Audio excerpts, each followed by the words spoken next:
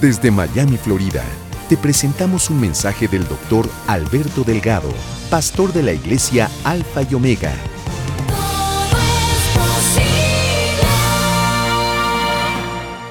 Salmo 23 dice así el principio: Jehová es mi pastor.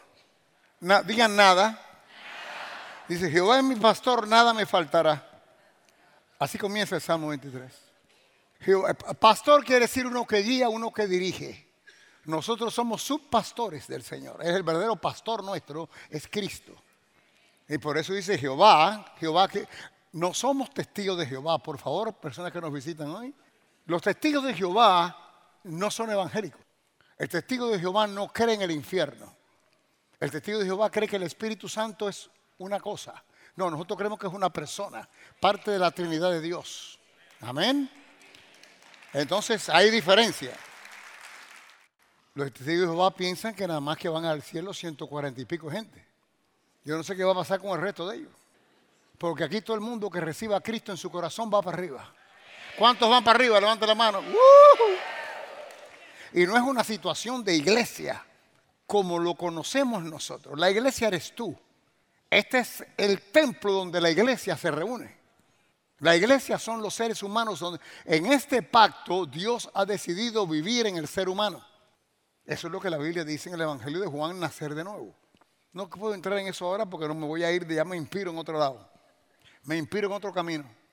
Pero quiero que ustedes comprendan que Jehová es tu pastor, que Él te guía y te dirige. Digan: Jehová es mi pastor. Nada me faltará. Tú sabes lo que quiere decir nada, ¿no? Nada quiere decir que hay dos o tres inteligentes aquí. Nada quiere decir nada. Nada no es nada. Quiere decir que no hay algo que pueda impedirme que yo prospere. Porque nada me faltará, porque mi pastor es Dios mismo que me va a guiar a que nada me falte. Tienen que comprender, tienen que llegar a la comprensión, no solo con la información, como si esto fuera geografía o aritmética. Tienen que entrar a una revelación de que te choca tu corazón y tú reconoces y dices: wow, mira, porque esta es la palabra de Dios. El mismo Dios te está diciendo: yo soy tu pastor. Te guío y te dirijo para que nada te falte. Para que nada te falte. Y entonces, este es Dios hablándole aquí a la pluma del rey David, que fue el que escribió este salmo. Pero entonces, en el Nuevo Testamento, en el Pacto Nuevo, Él le habla a San Pablo. Y le dice a San Pablo en el capítulo 3 de 1 de Corintios, vamos a llegar ahí, capítulo 3, y me dice aquí: todo es vuestro. Al final del versículo 22. Así que a través de Pablo me está diciendo que todo es mío. Y a David, al rey David, cuando escribió los salmos miles de años atrás, le dice que nada me faltará. Así que por aquí me está diciendo que no me va a faltar nada. Y claro, miles de años, 3.000 años o casi 4.000 años después, antes, escribe Pablo y dice que todo es mío. Porque lo que le pertenece a Dios le pertenece a sus hijos. Aquí hay un punto de mentalidad. Nuestra mente se somete a lo que estamos enseñados, se somete a lo que mi abuela me enseñó. Yo le he dicho esto antes. ¿Cuántos tienen abuela aquí? Levanten la mano. Nada más que hay 3 o 4. ¿Ustedes nacieron en una computadora o qué? ¿Cuántos tienen abuela aquí? Levanten la mano. Qué bien, entonces salimos del mismo lado. Entonces, mi abuelita me enseñó tal cosa que le enseñó su requete abuelita a ella. Y su requete abuelita y mi abuelita, las dos estaban equivocadas. Mira que yo quiero a mi abuela. Tú no puedes dejar que el cariño tuyo por tu mamá, por tu abuela, por tus hijos, cambie tu cariño y tu amor por Dios. Esta es la palabra de Dios y aquí la guía tuya no es tu abuela, la guía tuya es Dios. Dice: yo soy tu pastor, no tu mamá. ¿Me entiendes lo que te quiero decir? Todo debe ajustarse a Dios. Porque no va a funcionar si no se ajusta a Dios. Tú puedes guiar a tu familia, a tus hijos, a quien sea, a tu manera, sin poner a Dios en el asunto, pero más tarde o más temprano vas a ver y vas a llorar. Porque se supone, los hijos te los da Dios. Es más, los hijos son prestados. ¿O no te acuerdas de ti? Porque ahora tú no quieres que te quite. No, los hijos no, yo no quiero que mi hijo se vaya de mi casa. Pues tú te fuiste con tu marido antes de que te casara y todo, ¿no te acuerdas del chisme? ¿No te acuerdas de todo aquello? Entonces no me das cuenta. Todos se van de una manera o de otra. Dios nos presta a los hijos para que lo entrenemos de acuerdo a Él. Pero si lo entrenamos no de acuerdo a Él, vamos a tener situaciones. Ellos van a tener situaciones, lo cual va a repercutir en nosotros porque amamos a nuestros hijos. Pero por eso es que no podemos amar a nuestros hijos más que amamos a Dios. ¿Me están siguiendo lo que digo? Y a veces no es fácil. A veces no es fácil porque como amamos a nuestros hijos y para nosotros es lo máximo en esta tierra, nos cuesta a veces adaptar lo que Dios dice a lo que ellos están haciendo. Y empujarlos a que ellos cambien nos cuesta. Porque van a cambiar si van a cambiar, pero yo se supone que haga lo mejor posible por ayudarlos a que cambien de acuerdo a Dios. Porque sé que cuando pase el tiempo van a estar solos. Y queremos que Dios los ayude y que ellos comprendan que Dios también es su pastor. Pero si ellos salen creyendo que su pastor no es Dios, va a haber problemas. ¿Por qué tú crees el adoctrinamiento que está pasando en las escuelas ahora? El adoctrinamiento que está pasando en las escuelas es para que los niños vean que su pastor no es Dios. Y hay un entrenamiento total y un adoctrinamiento para que el niño desobedezca a los padres, que es lo primero que los niños ven, que viene como un punto básico de los hijos del cuerdo, como ven al padre, ven a Dios. Y si ahora, oye, no tienes que pedir permiso a tu papá para hacerte un aborto, no tienes que pedir permiso a tu mamá para esto y para lo otro, una separación de los padres, porque lo que quieren es una separación de Dios. Esa es la mentalidad de esta nueva cultura. Pero Cristo viene pronto. Y este año va a haber candela aquí abajo en la tierra. Este año viene candela en esta tierra. Pero se supone que en medio de esa candela tú eres protegido por el Señor. Porque tú no te vas a vender a los sistemas nuevos. Tú vas a seguir caminando con tu Cristo, que es tu Dios. Con tu pastor, que es el Señor. A aprender más de tu Dios y a caminar más con tu Dios y a levantar la mano y a cantarle canciones a tu Dios. Por eso es que Él te va a proteger a ti en medio de las desgracias que van a pasar, que ya están pasando. Situaciones naturales. Todas son áreas que la Biblia ha hablado de antaño, que tiene como apertura a los tiempos finales. Y en tiempos finales estamos. Todas las cosas que están sucediendo naturales.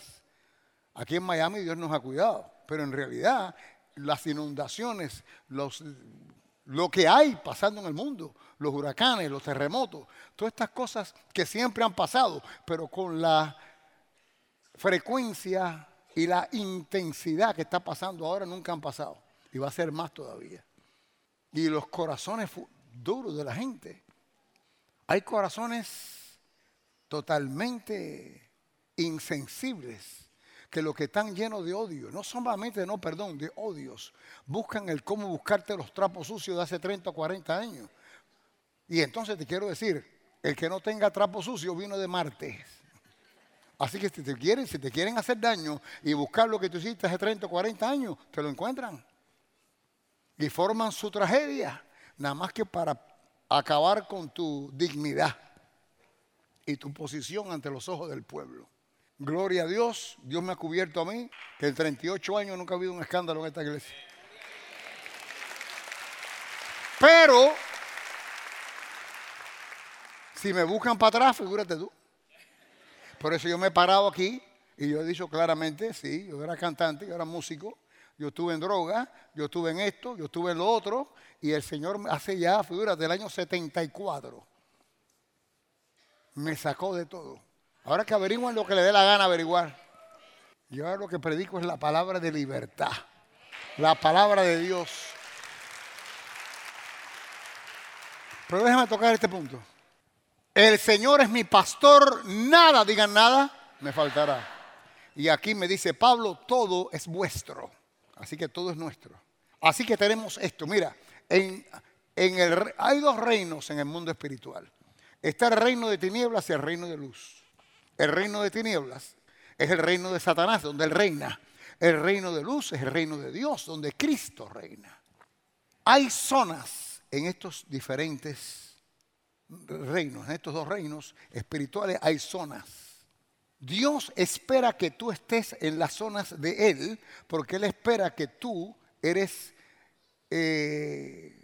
estás derivado de Él. Tú eres de Él. Tú saliste, ¿cuántos saben que tú saliste de Dios? Tú estás en Cristo. Por lo tanto, Dios espera que tú andes en las zonas de Él, del mundo espiritual, del reino de luz. Sin embargo, desafortunadamente, hay cristianos que no están en el reino de luz. Vamos a hablar de la zona de la escasez. Hay una zona que se llama zona de escasez. Y esa zona pertenece al reino, al reino de tinieblas. La zona de escasez. La zona de escasez, que era la zona de insuficiencia. ¿Por qué? No se supone que yo esté en esa zona. Porque si me dice que todo es mío y me dice que nada me faltará, se supone entonces, Dios me está diciendo, entra en mi zona de suficiencia, entra en mi zona de abundancia. Porque eso es lo que me está diciendo. Todo es mío y nada me faltará. Se supone que yo camine en la zona de abundancia. Sin embargo, se supone, pero a veces yo estoy entrando y saliendo de la zona de escasez. Entrando y saliendo de la zona de escasez, que es una zona de insuficiencia. Entra y sale, entra y sale. Eso está mal. Pero peor está cuando hay algunos de ustedes que viven en la zona de escasez. Y eso es por mentalidades. Hay amarres que no te dejan salir de esa zona. Tú puedes recibir a Cristo, ir al cielo y no entrar en la zona de abundancia, la cual Él establece que es tuya, o que por lo menos tú tienes pase para estar ahí. Sin embargo, seguimos en una área de pobreza, y tal vez no pobreza bajo un puente. Estoy hablando de escasez, quiere decir que tienes tu casa, tienes esto, tienes lo otro, pero no tienes para comprar víveres, o no tienes para comprar nuevos zapatos a tus hijos. Tienen que cuidarse. Satanás vira las cosas. En inglés, es interesante que en inglés hay cosas, por ejemplo, que cuando algo está bien de verdad, ahora hay una inclinación a decir, that's real bad, para decir que está bien bueno. Dice, está bien malo, para decir que está bien bueno. Porque Satanás necesita cambiarle el punto para que de verdad esté malo, porque Satanás sabe el poder que Dios nos ha dado en la palabra. Esto para ustedes que hablan inglés, para ustedes que llegaron de Cuba hace 2 días, no saben lo que estoy hablando. ¿Me siguen lo que estoy diciendo? Así que si pues, toma un break si tú acabas de llegar de una semana. Pero si tú estás aquí y hablas inglés, vas a estar oyendo que cosas buenas, man, that's real bad. Para decir, that's real good, dicen real bad. Realmente malo, cuando debería decir que es realmente bueno. Y todo el mundo comprende que lo que quiere decir es bueno, pero dicen que es malo. Satanás está preparando el poder de tus palabras para que cambie aquello que tú tienes autoridad sobre ellos. Tú tienes autoridad. Tú eres creación de Dios. La Biblia dice que Dios nos ha dado su medida de fe. O la medida de fe. ¿Medida de fe de qué? La fe es de Él, no es nuestra. Entonces me dice en Proverbios 18:21, la vida y la muerte están en poder de la lengua. Ay, Dios mío. La vida y la muerte en poder de la lengua. Pues entonces pensamos morirnos o vivir. No, espérate. No estoy hablando de existencia, que puede ser. La enfermedad, la pobreza, la desgracia, todo eso es parte de la muerte. Parte de la vida, salud, paz, prosperidad, amor, comprensión, perdón. Cuando dice la vida o la muerte, tú tienes que es una cantidad de cosas de la vida y de la muerte que están contrarias. Entonces tú tienes que comprender que si la vida con lo que trae y la muerte con lo que hay está en poder de tu lengua, ¿comprendes tú el poder que tú tienes de las palabras?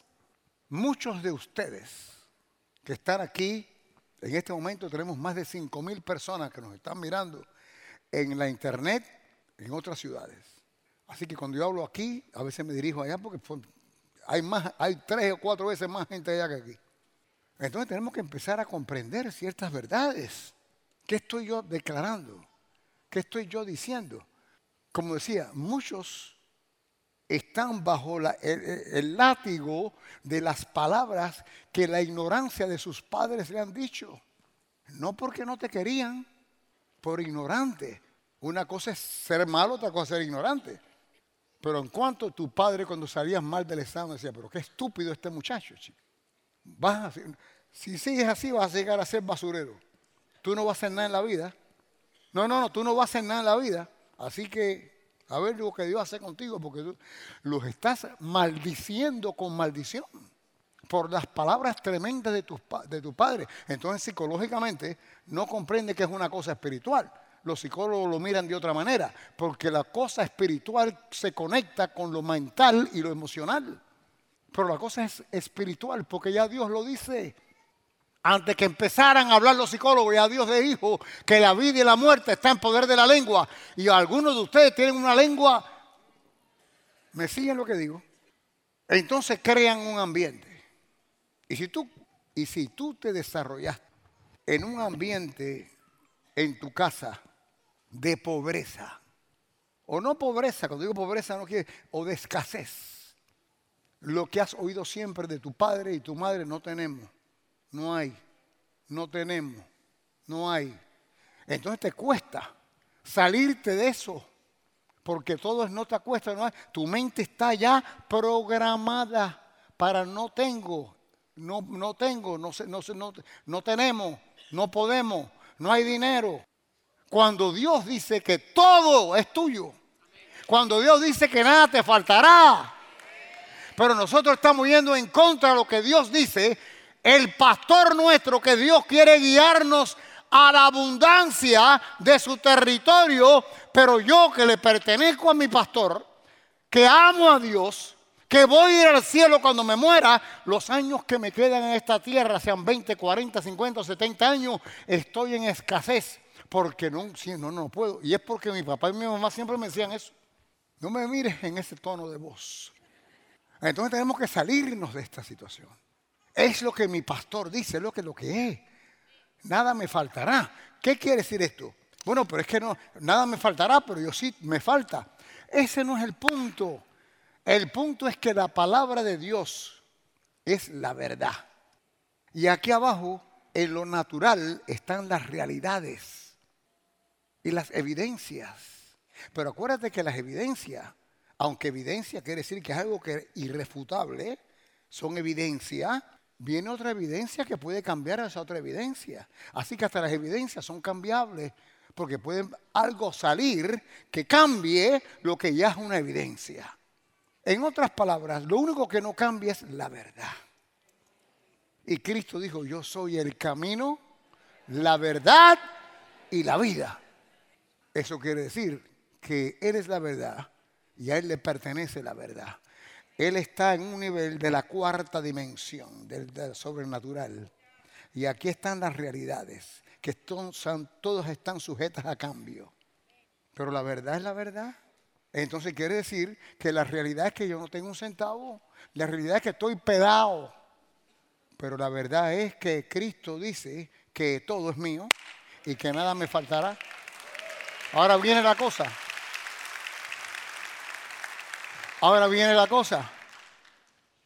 Que el que vive en el mundo de las evidencias y las realidades no puede comprender esto.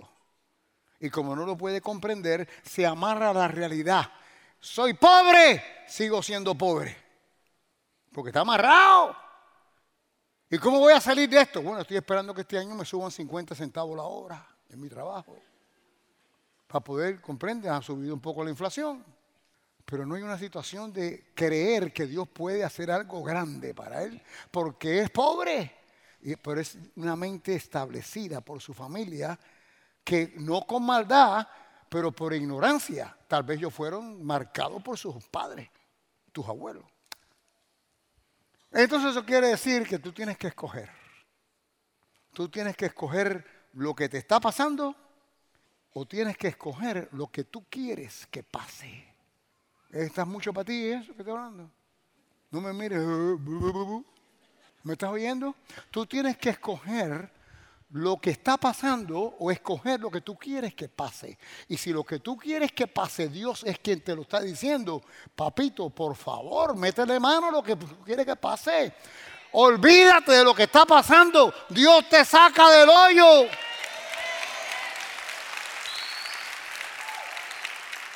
Pero Dios no te va a sacar del hoyo nada más que vamos a ver qué pasa. Bueno, mira, ¿tuviste el pastor Delgado lo que dijo? Ah, sí, yo estaba leyendo lo que dijo, sí, tienes razón. Bueno, vamos a ver si Dios quiere. No, olvídate. Dios sí quiere. No vamos a ver si Dios quiere. Si tú dices vamos a ver si Dios quiere, que sí que dudas. El vamos a ver significa o el ojalá. No te metes 3 ojalá de eso y te dejas loco con el ojalá. Es más, eso es árabe, cuidado con estos terroristas. Ojalá, de veras, esto proviene de esta gente rara. ¿Me siguen lo que estoy hablando de atrás? Oye, ¿me estás oyendo? Dale la costilla que el viejo aquí que está dormido. Ya, chico.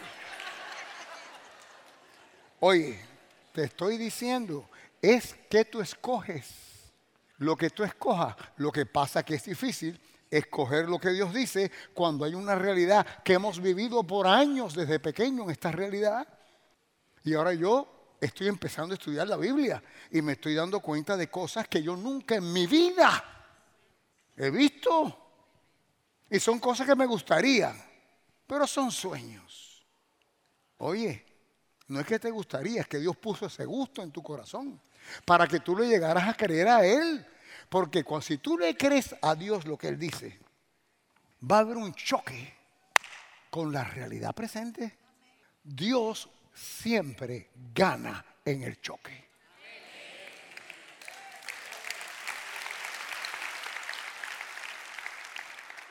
¿Me entendieron? No veo mucho aquí, me voy para el otro lado porque ustedes aquí están medio flojos. ¿Me entendieron aquí? Porque esta gente está... ¿Me entendieron ustedes aquí? ¿Están viendo qué buena gente son esta gente? Oye, mira, voy a ponerme aquí para los dos. Dios siempre gana en el choque. ¿Cuál es el choque? Esta es la realidad presente para mí, la cual me tiene en un amarre. Estoy atado a esto y la atadura es mental, ¿sabes? Por eso Romanos capítulo 2, ponme Romanos capítulo 12, versículo 2. La carta de Pablo a los romanos. No os conforméis, ya está. Lo primero que tiene que ver. No te conformes. ¿Con qué? Como lo que tienes hasta ahora te han enseñado. Hay algo mejor. No te conformes, dice Dios. Yo vengo ahora a enseñarte algo mejor que esto. No te conformes. Ahora, siglo aquí es una figura de retórica. Siglo aquí no significa 100 años. Significa un modo de vivir. Una naturaleza, un cosmos, le llaman en griego.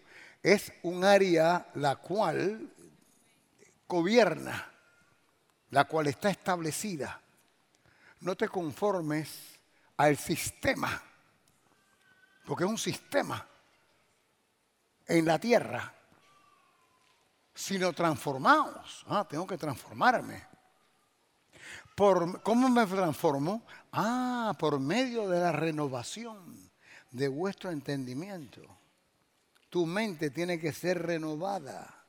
¿Por qué? Porque pensabas de una manera antes, de acuerdo al sistema que naciste. Te enseñaron tus padres, te enseñaron tu maestro, te enseñó todo el mundo que si aquel te pegó, pégale 2 veces.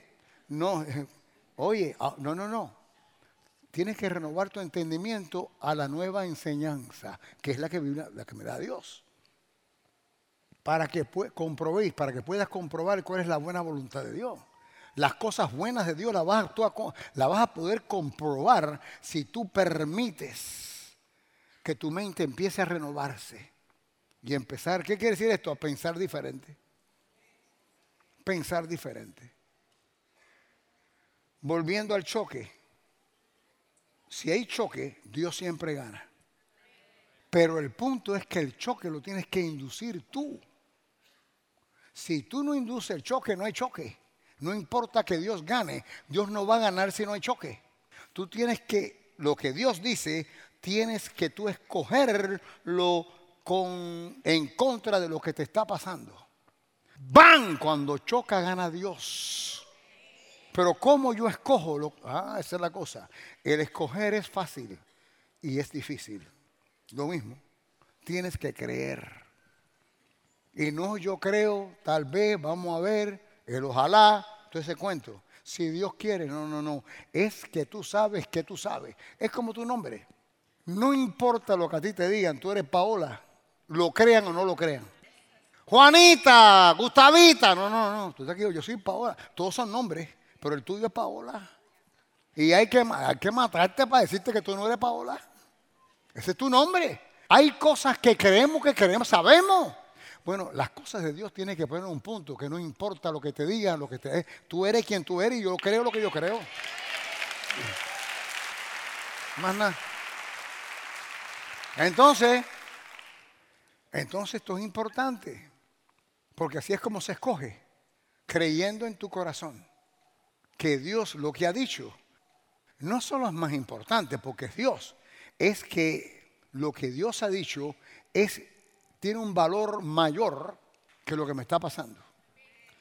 Y yo como soy de Dios, tú tienes que razonarlo así. Y yo como soy de Dios y lo he recibido en mi corazón. Acuérdate una cosa, hay una diferencia entre creer en Cristo y recibir a Cristo. En el antiguo pacto, antes que Cristo viniera y muriera, Dios vivía en carpas o en casa hecha por hombres. En el nuevo pacto, después de la resurrección, la Biblia claramente dice que Dios quiere morar en el ser humano. En otras palabras, pero entonces tú tienes la situación del libre albedrío. No es porque Dios quiera va a entrar. Dios hace lo que quiera hacer, excepto ir en contra de lo que Él ya ha establecido. Y Él ha establecido que el ser humano haga decisiones por sí solo. Él te influencia. Yo estoy influenciándote aquí ahora. Estoy hablándote de la Biblia, estoy hablándote de esto. Esto es una influencia. Cuando tú leas, cuando tú digas, hay una situación en tu vida de pronto y yo a veces estoy y veo un anuncio que no tiene nada que ver y me influencia. El punto ahora es, esa influencia me lleva a hacer una decisión. Si me convence esa influencia, voy a hacer una decisión de acuerdo a lo que me está influenciando. Yo tengo que creer en Cristo para poder recibirlo. Pero si tú crees en Cristo y te quedas ahí, tú no lo has recibido. Y en este pacto el punto no es creer en Cristo, en este pacto es recibir a Cristo. Él quiere hacer una iglesia de ti. Él quiere vivir en ti, en tu espíritu.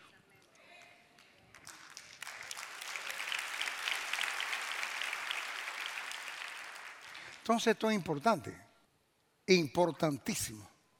Porque cuando tú crees en Cristo, la habilidad tuya de recibir o de creer a mayor nivel crece.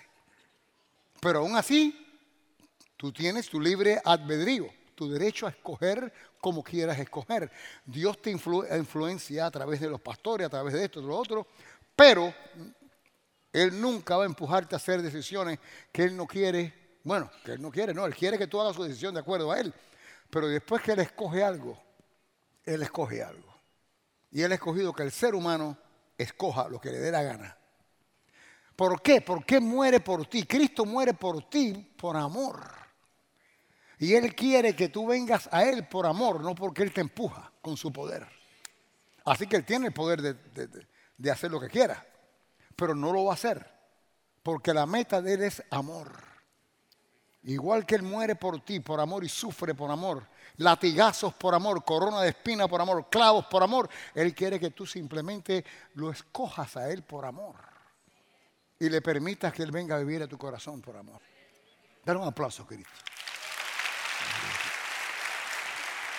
Entonces, el punto es que tenemos que salirnos de la ruta, salirnos de la zona de escasez que estamos. Que estamos no, que están ustedes. Yo no, están, ustedes no me metas en este potaje porque yo no soy de... No, tenemos que tener cuidado hasta como de lo que decimos. Nuestras palabras nos marcan, no se olviden de eso. Cuidado como le hablan a sus hijos. Cuidado cuando tengan un problema en tu casa por estupidez. Dice, bueno, si no quieres, divórciate. No digas eso. Porque el diablo está escuchando igual que Dios está escuchando. Dios está escuchando para establecer vida, el diablo está escuchando para establecer muerte. Pero ni Dios hace nada, ni el diablo hace nada. Tú tienes derecho a establecer lo tuyo. Porque la vida y la muerte están en el poder de tu lengua.